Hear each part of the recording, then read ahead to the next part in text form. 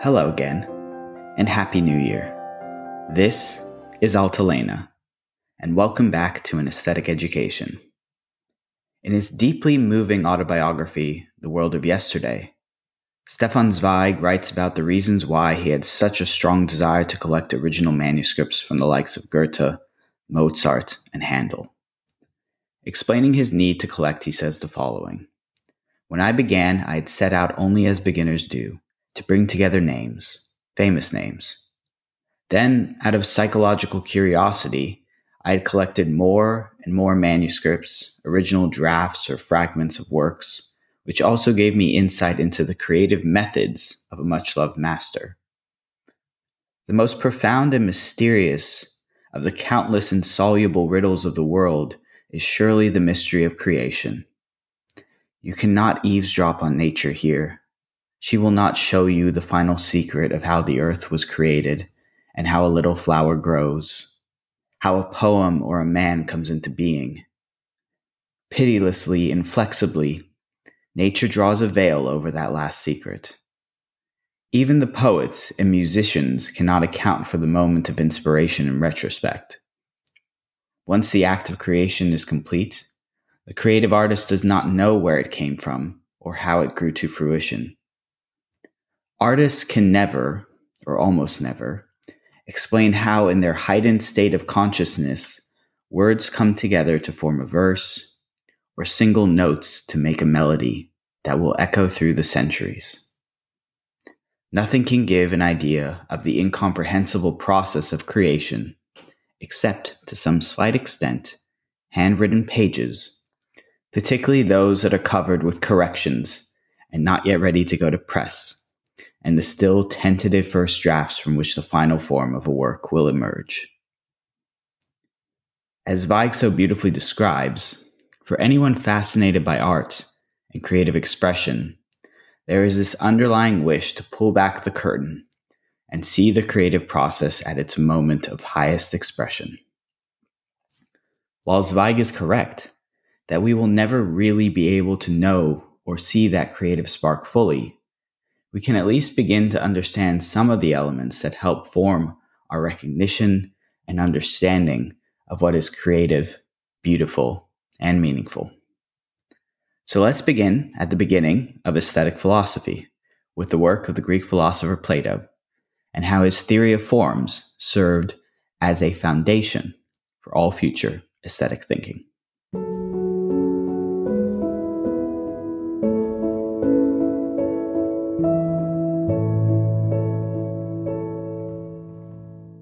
A short disclaimer: formalized aesthetics as an area of philosophical study only came into existence many centuries after Plato and his works. While Plato serves as a foundational piece within the field of aesthetics, our understanding and interpretation of his philosophical theories are inherently influenced by future philosophical developments. I believe that it is always important to remember the context of the time period in which any work was written. I encourage all our listeners to take a look through the Stanford Encyclopedia of Philosophy, where much of my research was done, for further information on Plato, his life, his works, all done within the greater context of the philosophy of ancient Greece.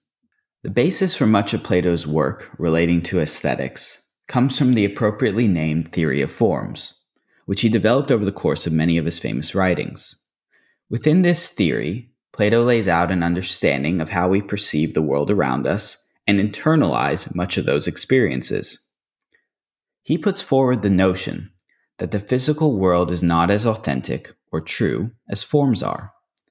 The term forms is commonly translated as ideas, meaning those timeless things of essence which physical matter is merely an imitation of. They are an esoteric concept, as Plato's explanation of how they develop and function changes throughout his works. An understanding of his views on forms can be explained as follows. Forms are ideas of value and give meaning to the world as we experience them. They are absolutes, and therefore exist not within time, but instead provide the basis for time itself. Forms are supposed to be a blueprint for perfection. They are the essence of what we are trying to achieve, yet knowing that we will never achieve it perfectly. For example, one could draw a circle on a piece of paper. To the eye, this might be a perfect circle with no deviations or perceived imperfections. But in a typical philosophical way, it is of course far from perfect. That's because the appearance of the circle on the piece of paper is simply an example of a circle through the way that we perceive its form. The true form and essence of the circle is still out of reach and cannot be invented in the abstract. Rather, it must be discovered by grappling with the idea itself. Therefore, it is only through our ability to recognize and connect the image with the idea of the perfect circle that we are able to develop some understanding of its true form as being perfect and unchanging. Now, this might seem like a whole bunch of nonsense, but the point Plato is trying to make is that we are always farther away from the actual idea or form than we may realize. The power of this comes in the recognition that the idea of a perfect circle can come through discussion, writing, or drawing. But no matter what words we use or how well we draw, the circle will never be perfect. Yet each time that we work on the idea of the perfect circle, we take one step closer to discovering its essence. The theory of forms is in many ways an educational theory, sending us down a path of discovery and learning, and providing a context to grapple with abstract concepts such as art and beauty. Beauty, as an overarching term, is a complex word to define, especially within the context of Plato's writings. The Greek adjective that he uses, kaion, is only an approximation for the English word beauty. A slightly more accurate translation would be the word fine. It's a fine object, that is a fine painting. Therefore, not everything that Plato discusses in relation to kaion has a place within the philosophical framework of aesthetics. When discussing the forms of beauty in art, it is important to note that poetry, specifically dramatic poetry, was the main form of artistic expression that Plato was making reference to. While he does deal with the visual arts, they are very much a secondary concern. The importance of poetry as the highest form of artistic expression at the time can of course be best described by a poet, in this case Simonides, who said, "Painting is silent poetry, and poetry is painting that speaks." This doesn't mean that Plato is not critical of poetry as an artistic form. In fact, what you will begin to understand quickly about much of Plato's philosophy is just how critical he can be on so many things. The issue with poetry is that the beauty found in it can be deceptive. It's the language used in a poem that creates a sense of beauty. Remove it, and the effect would disappear. Plato, always searching for those absolute forms, doesn't find satisfaction in a beauty that is simply a veneer, and one that could disappear as the meaning of words change with the passage of time. As a Platonic form, beauty has a close relationship to the good, meaning it has a higher status than Plato's other forms. For Plato, the purpose and power of beauty is something that is both foundational and aspirational in terms of providing an understanding to life and existence. We all seek to appreciate and understand beautiful things, but our understanding will never be complete, and there's always more to learn. Plato's discussion of beauty is often done from a distance in regards to art. He's not discussing specific ideas and examples, instead choosing to focus on the overarching principles of beauty and its form.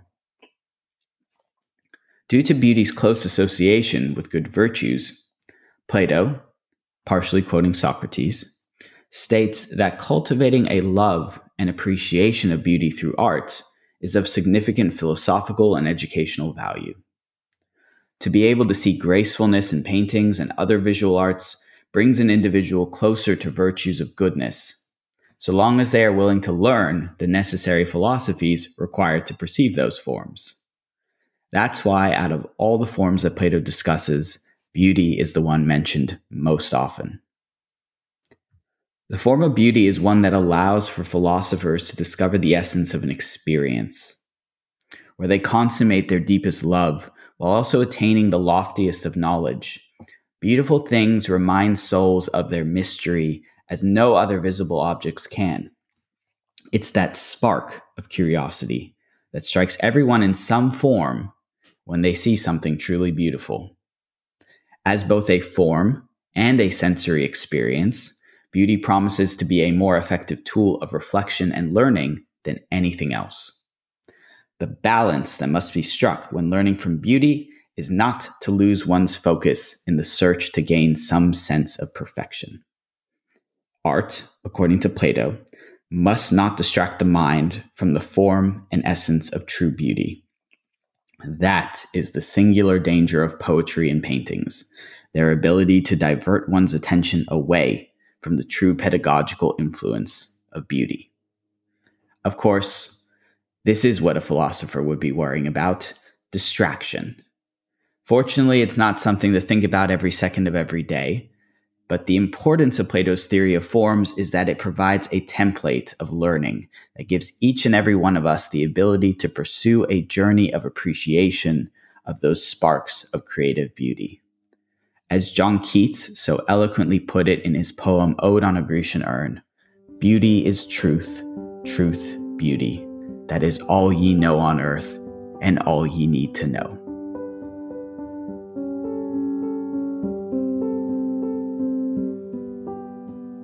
If you enjoyed this show, please give us a follow on your preferred podcast listening platform. We're on Spotify and Apple Podcasts, as well as on Instagram or Facebook, where you can find us under altalena.art. A transcript of this week's podcast can be found on our website, altalena.art/aesthetic education. Thank you very much for listening, and we look forward to welcoming you back real soon.